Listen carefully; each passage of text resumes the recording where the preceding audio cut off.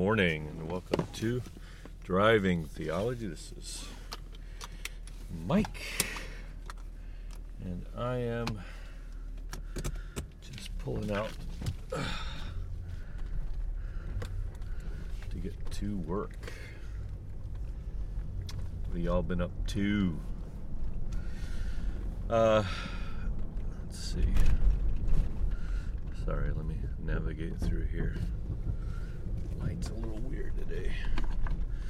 So, this is Driving Theology and podcast I've been doing for going on either 4 or 5 years. I'm kind of losing track. I guess I should look that up. I think it's going to be 4. I think it'll be 4 this year, and then 2020 it should be 5. So maybe I started at the end of 2015, 2016. I don't remember. 2015, I think. Yeah, end of 2015 probably is what it was. I gotta get that water bottle. It's gonna shake all day long.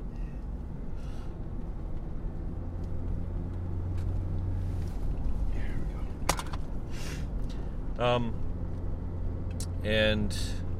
I just kind of talk about things that are on my mind. Record my thoughts a little bit. And as I'm wont to do, they kind of, often go toward, I hope, Jesus. I have been on a journey of reconstructing my faith for, I suppose the deconstructing part of my faith started around 2004, probably. That's 15 years.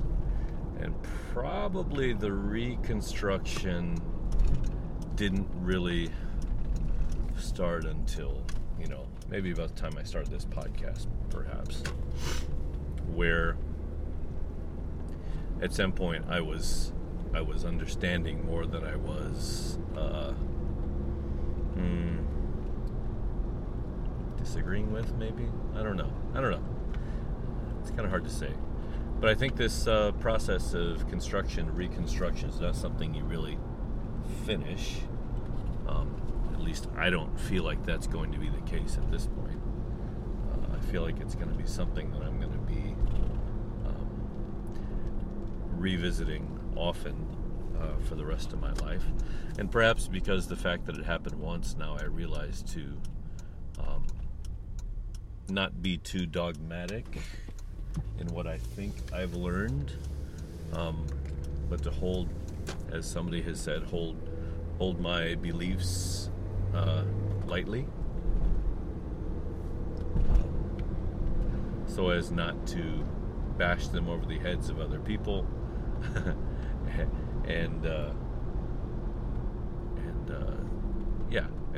and be able to see the truth when it does present itself. Because I think we're all blessed with perhaps a certain amount of truth, but at the same time, we're seeing that truth through such imperfect lenses. You can say paradigm, you can say worldview, you can say hermeneutic, whatever you want to say. Whatever lens you use to understand the world around you needs to be cleaned from time to time, right? For example, I would say that my hermeneutic is Jesus, because I believe Jesus should be my hermeneutic by which I understand the world around me. But that doesn't mean that that's how it always works out. That my old hermeneutics don't jump in there and cloud my judgment, or whatever you want to call it, because they do, right?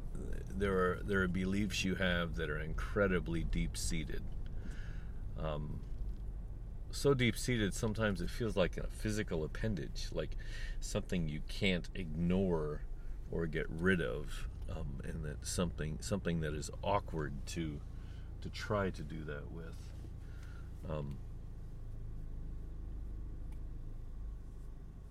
One of them is, the supposed righteous use of violence, right? For me, that comes up quite often. In that for example, Trump apparently, I don't know how much of this is good news, bad news, biased news, or whatever, but apparently Trump is removing American troops from Syria.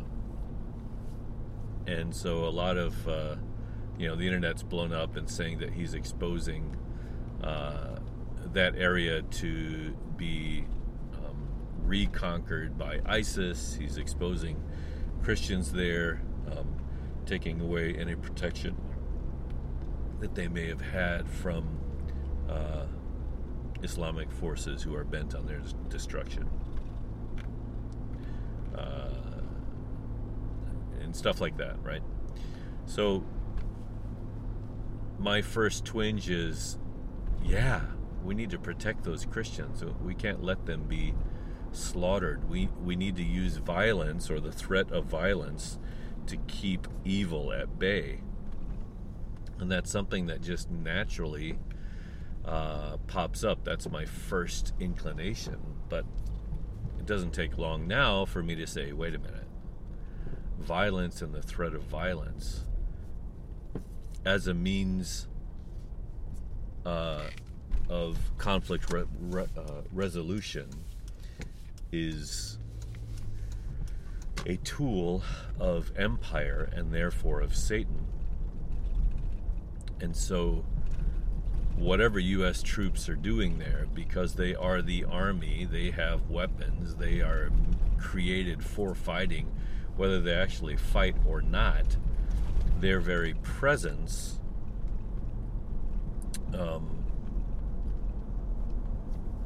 is very telling on, what we believe about violence, right? We believe violence can be used for protection. And we are completely okay with killing in the name of protection, right? Killing in the name of self-defense. In fact, I've seen all over the internet, it's unbelievable to me how many people believe that you can use lethal force to protect, and that the Bible says you can do it. That Jesus, that even Jesus is for using lethal force for self-protection, for self-defense. It's just unbelievable to me how many people think or want us to think that this is sanctioned by Jesus. It just blows my mind to think that the Jesus who willingly went through beatings and the cross, some of the worst punishments ever devised by man,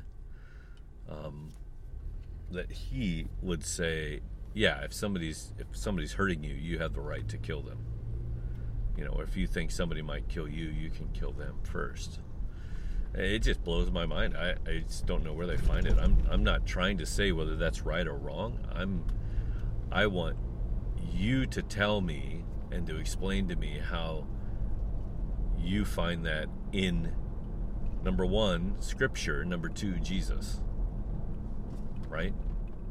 I mean, even the people of Israel, if you go back, they were a military nation, right? All men were in the military, presumably, and they all had to fight for protection and also to take the land of Canaan. They were a normal, in many ways, a normal nation of their time, except that God did not allow them to have horses and chariots. Those are two things that God did not want them to have. Horses and chariots in that day would be like missiles and tanks today, right? Tanks and missiles are, cannons, if you will, if you want to say artillery, whatever. They are the bigger machines of war, and they grossly give you a big advantage in war, right? The more tanks you have, the more missiles you have, or the more cannons you have, or whatever you want to call it. You can call it jets, you can call it whatever, but these give you a huge advantage in war, right? The ability to strike from a far distance is sort of like, in many ways, the horses and chariots. They were used to great effect to win battles and to change the course of a battle. But Jesus didn't. Jesus, the God of the Bible, Yahweh, did not allow them to have them.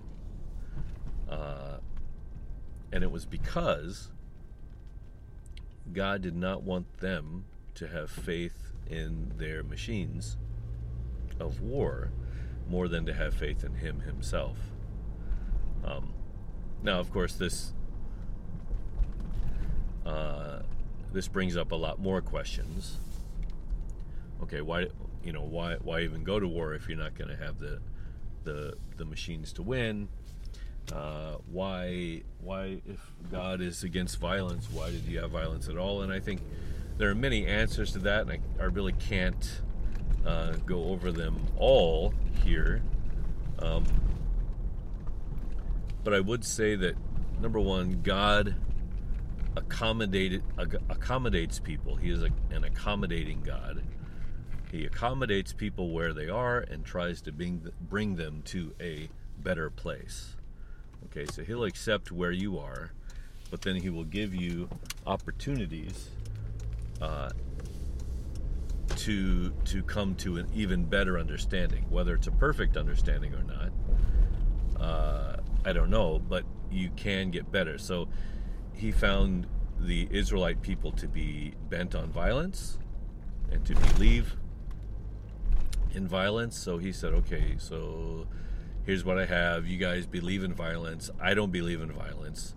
So what I'm going to try to do is to taper down your trust in violence over time.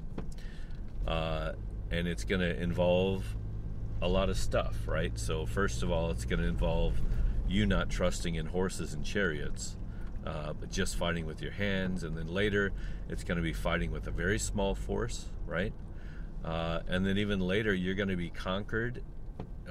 Force is going to do to you what you've been trying to do to other nations, right? And that happened with the Babylonians and the Assyrians, and then eventually, your violence is going to kill me, right? This is God talking. Your violence is going to kill me, your God, as found in the incarnation of Jesus in the body, in a human body, right?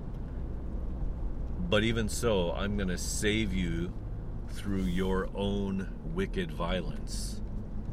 I'm going to save you, right? But I'm going to show you a better way. And that better way comes when Jesus says, you have heard to hate your enemies, but I say, love your enemies. Pray for those who persecute you. Enemy love, of course, was unheard of. Had God or any prophets been preaching that as the Jews were walking into Canaan, the people were just not in any way ready to receive that, and they would have killed those prophets. So instead, God used the history of the nation of Israel to wean them off of violence as a way of conflict resolution, and even of self-defense, right? To wean them away from violence as a means of self-defense, and to put their full trust in Him, And the way he proved that they could do that was the cross. And so those who understand the cross in the deepest way understand that, number one, God is what's the word? He is patient. He's incredibly patient to bring people to a better understanding of himself, and therefore a better way to be in the world, right? He's incredibly patient. He's long-suffering is the word I wanted to use. He has endurance, right? He doesn't give up quickly. And he's trustworthy, right? He's trustworthy to teach the people.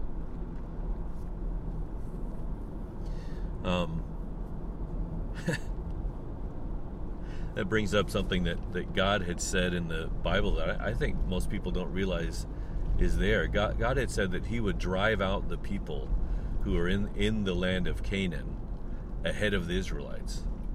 Right? He would drive them out, and he would use hornets to do this, bees, right? He would find a way that people would find the land inhabitable, and they would escape. Wow, lady, what are you doing? Crazy. Just back up right into the lane. Good grief. Anyway, all's well that ends well. And yeah, so, but instead of that, violence happens, and I'm not sure right now. I'd have to look sometime what that transition looked like from violence, from God doing something non-violently, such as getting people to leave the land by non-violent means, right? Well, semi-violent, I don't know what you call it, hornets, to where they go to all-out war and slaughter and massacre. You take the city of Jericho, where everybody was massacred, and this happened time and time again.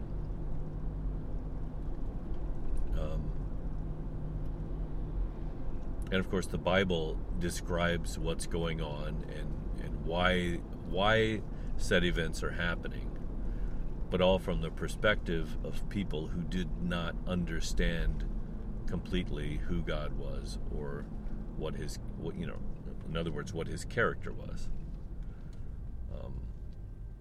It's interesting, though, just in the news this morning, I saw that apparently the giant Asian hornet, which is the top predator of Japan, it kills more people than any other beast or insect or anything in Japan every year, has made it to England, and there are nests and nests of them, and they're starting to terrorize the honeybees of England. And it's interesting that hornets are still out there in the world making people's lives difficult. So it makes me wonder,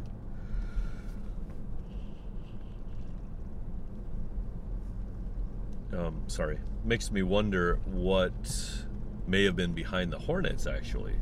Was that actually God, or was that, something else going on? How would that have been interpreted or misinterpreted, or from what was it interpreted? And anyway, it's all very, very interesting. So as I started talking about in the beginning, I still have these deep-seated beliefs that I no longer philosophically adhere to, but yet still almost in my muscles, like muscle memory, come up as a knee-jerk reaction to some things. Yes, of course, for example, the troops should not be pulled out of Syria, because this will leave the Kurdish people exposed, right?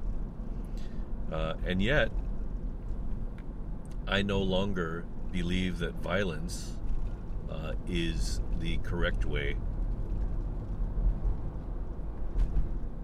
to resolve disputes in the world. And so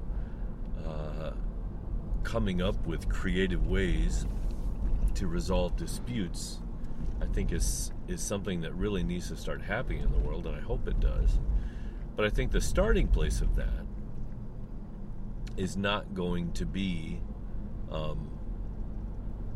on, the political level, on the macro level. I think the starting place to that is going to be with me, one-on-one, as I deal with people on a daily basis.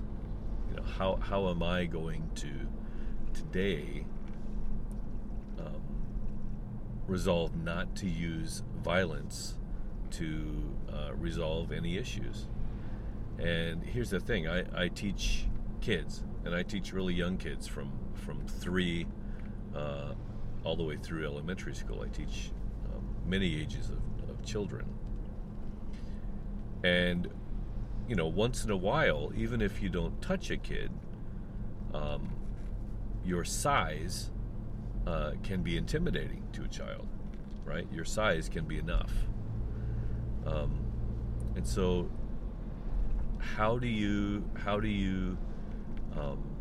ensure that kids are being respectful to each other, respectful to people, and are not getting in the way of the learning experience for other children, right? Are not distracting everybody?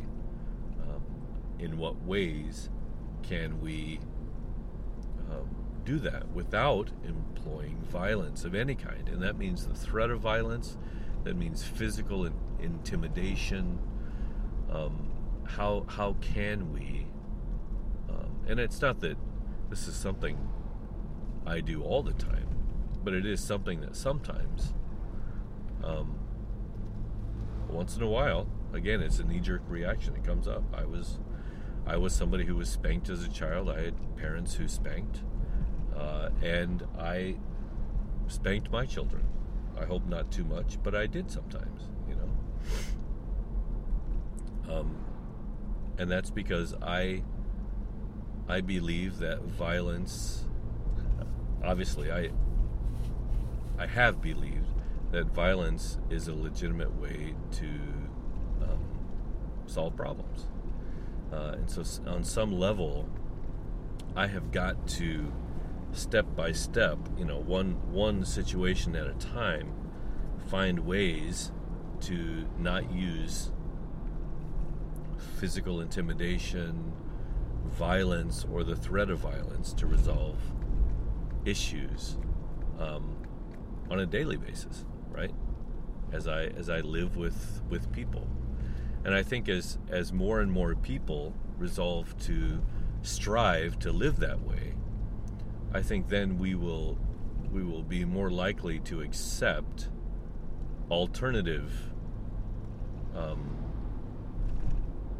dispute resolution methods, right? I can't even think what those might be at this point, because you could also go into deception, right?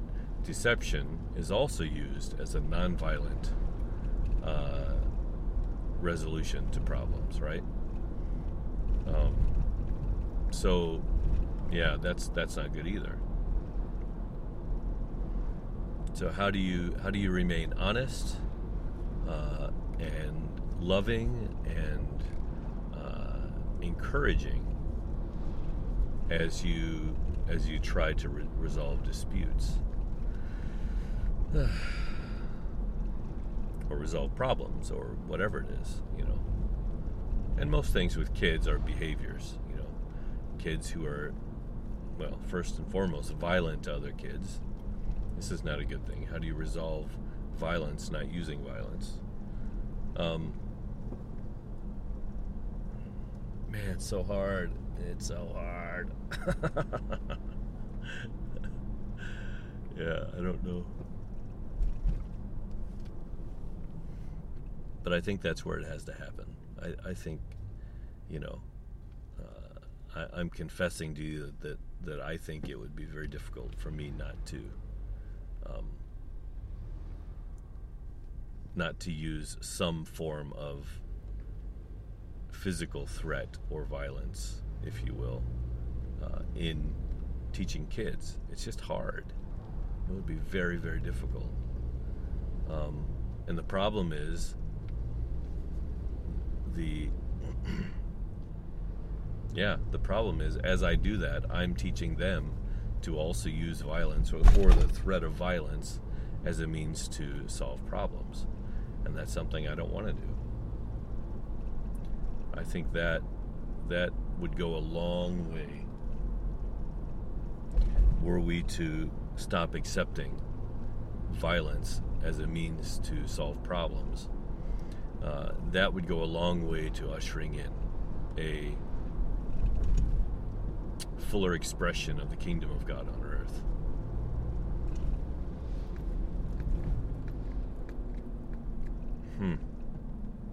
That's something I need to study and explore. I really do. I need to contemplate that. I need to find other people who are ahead of me in that field, and who have studied it, and who have either had success at it.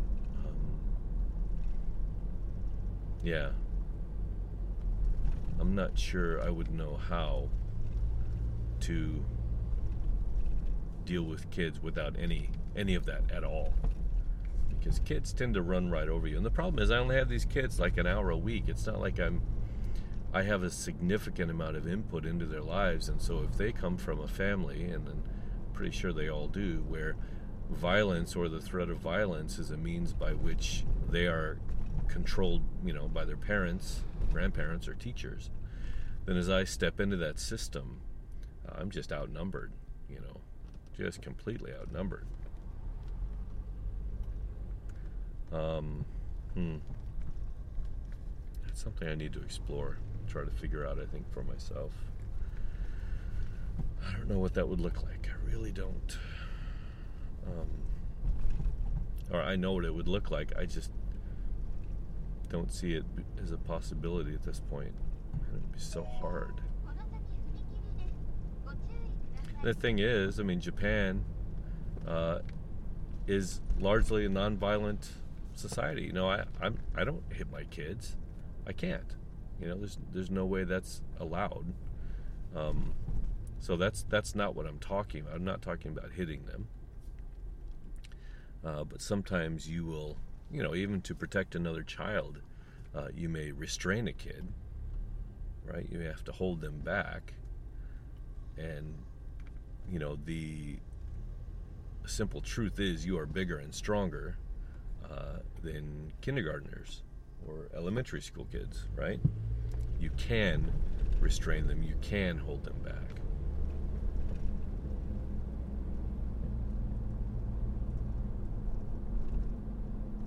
So, yeah,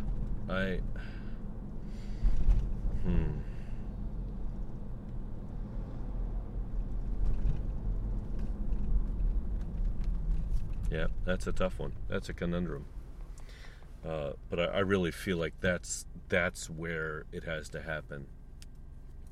In your workplace, in your home, in your everyday life is where we have got to stop relying on violence or the threat of violence or any kind of physical intimidation as a means to solve our problems, right?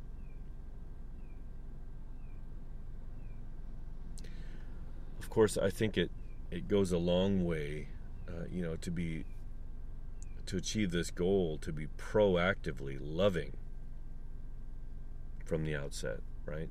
To be proactively ensuring that children know that they are loved and they are appreciated, and that you will listen to them, and hear them and invest time and energy into them, that you respect them, right? To respect kids.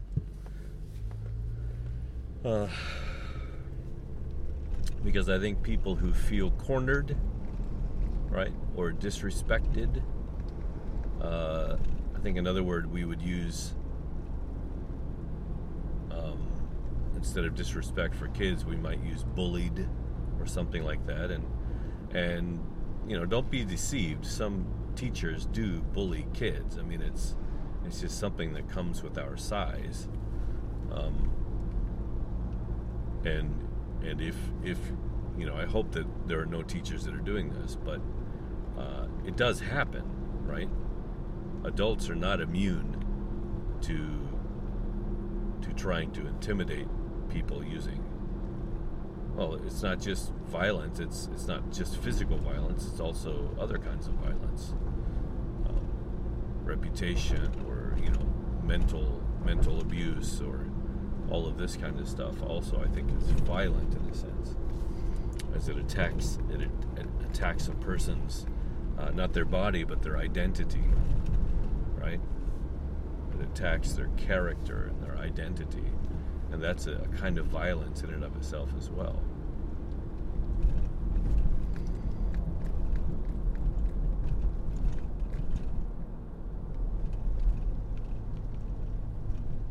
Yeah, so that's something I'd like to ponder a little bit more. I was wearing a hat yesterday in the rain. I have it right next to me now. It's a leather hat, that's sort of a cowboy style hat, but it's actually Australian, right? It's an Australian outback hat, maybe is what we'd call it. Anyway, looking at myself in the mirror, I just felt like I looked like a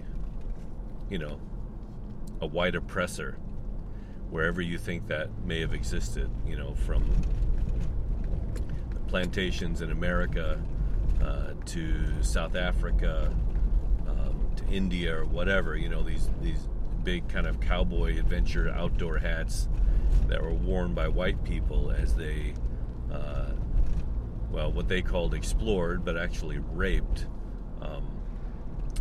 the lands that they deemed valuable, right? The places that they explored and wanted to take the resources of. This is the kind of hat that they wore. This is, and of course I'm as white can be. So looking at myself in that hat, I just had this feeling that, wow, that's what I look like. I look like a cracker, a whip cracker, right? Plantation owner or something like that. But that got me to thinking, and I posted this on Facebook today, so it'll be there in probably a little more detail than I have time to express now. But basic idea was, what would it have been like had these explorers gone into these new lands with the purpose of learning, right? Learning from the peoples that they had encountered. To humbly go and say, I don't know anything about your culture. What can I learn that would be beneficial to the people who have sent me?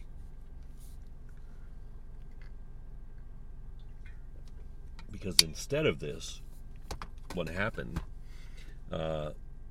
was these explorers needed a lot of money to get to the points where they were going. I think they just were explorers at heart. They were, people who wanted to discover and find. But the money behind them made it necessary for them to bring back the stuff from the land to make the trip profitable for the investors. The investors were usually the nobility of Europe,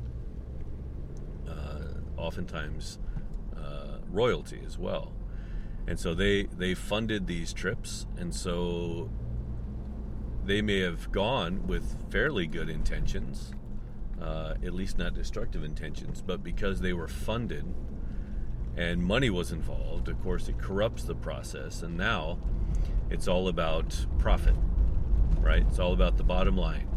Okay, we gave you these ships and all this money and all these, this staff, these people, this army to go discover this land, but you need to bring something back. We want gold, we want spices, we want slaves, and the church was saying we want converts. And so, because of the money behind these explorers, they had to also play the merchant game, right? Or I would say the conqueror's game, to conquer and to subdue people in order to reap their resources for the benefit of the investors back in their home countries.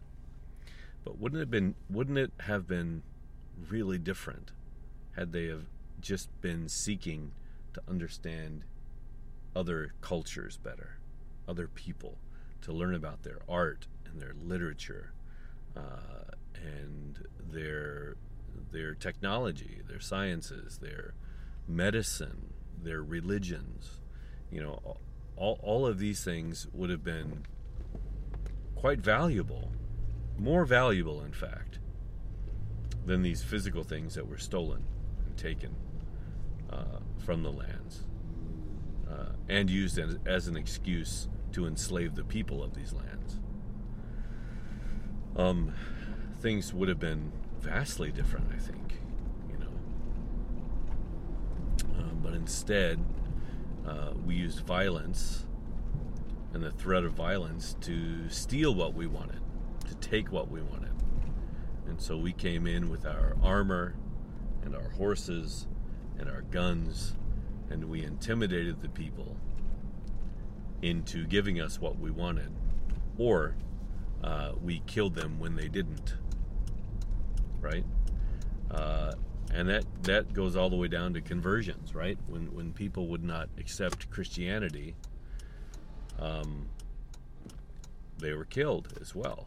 They were purged. May have been a word that was used back then, a euphemism for killed. But anyway, yeah, I think this also is the kind of thing that has to be changed.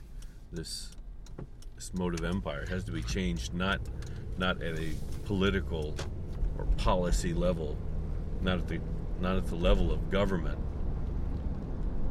but at the level of you as an individual in your family, in your place of work, right?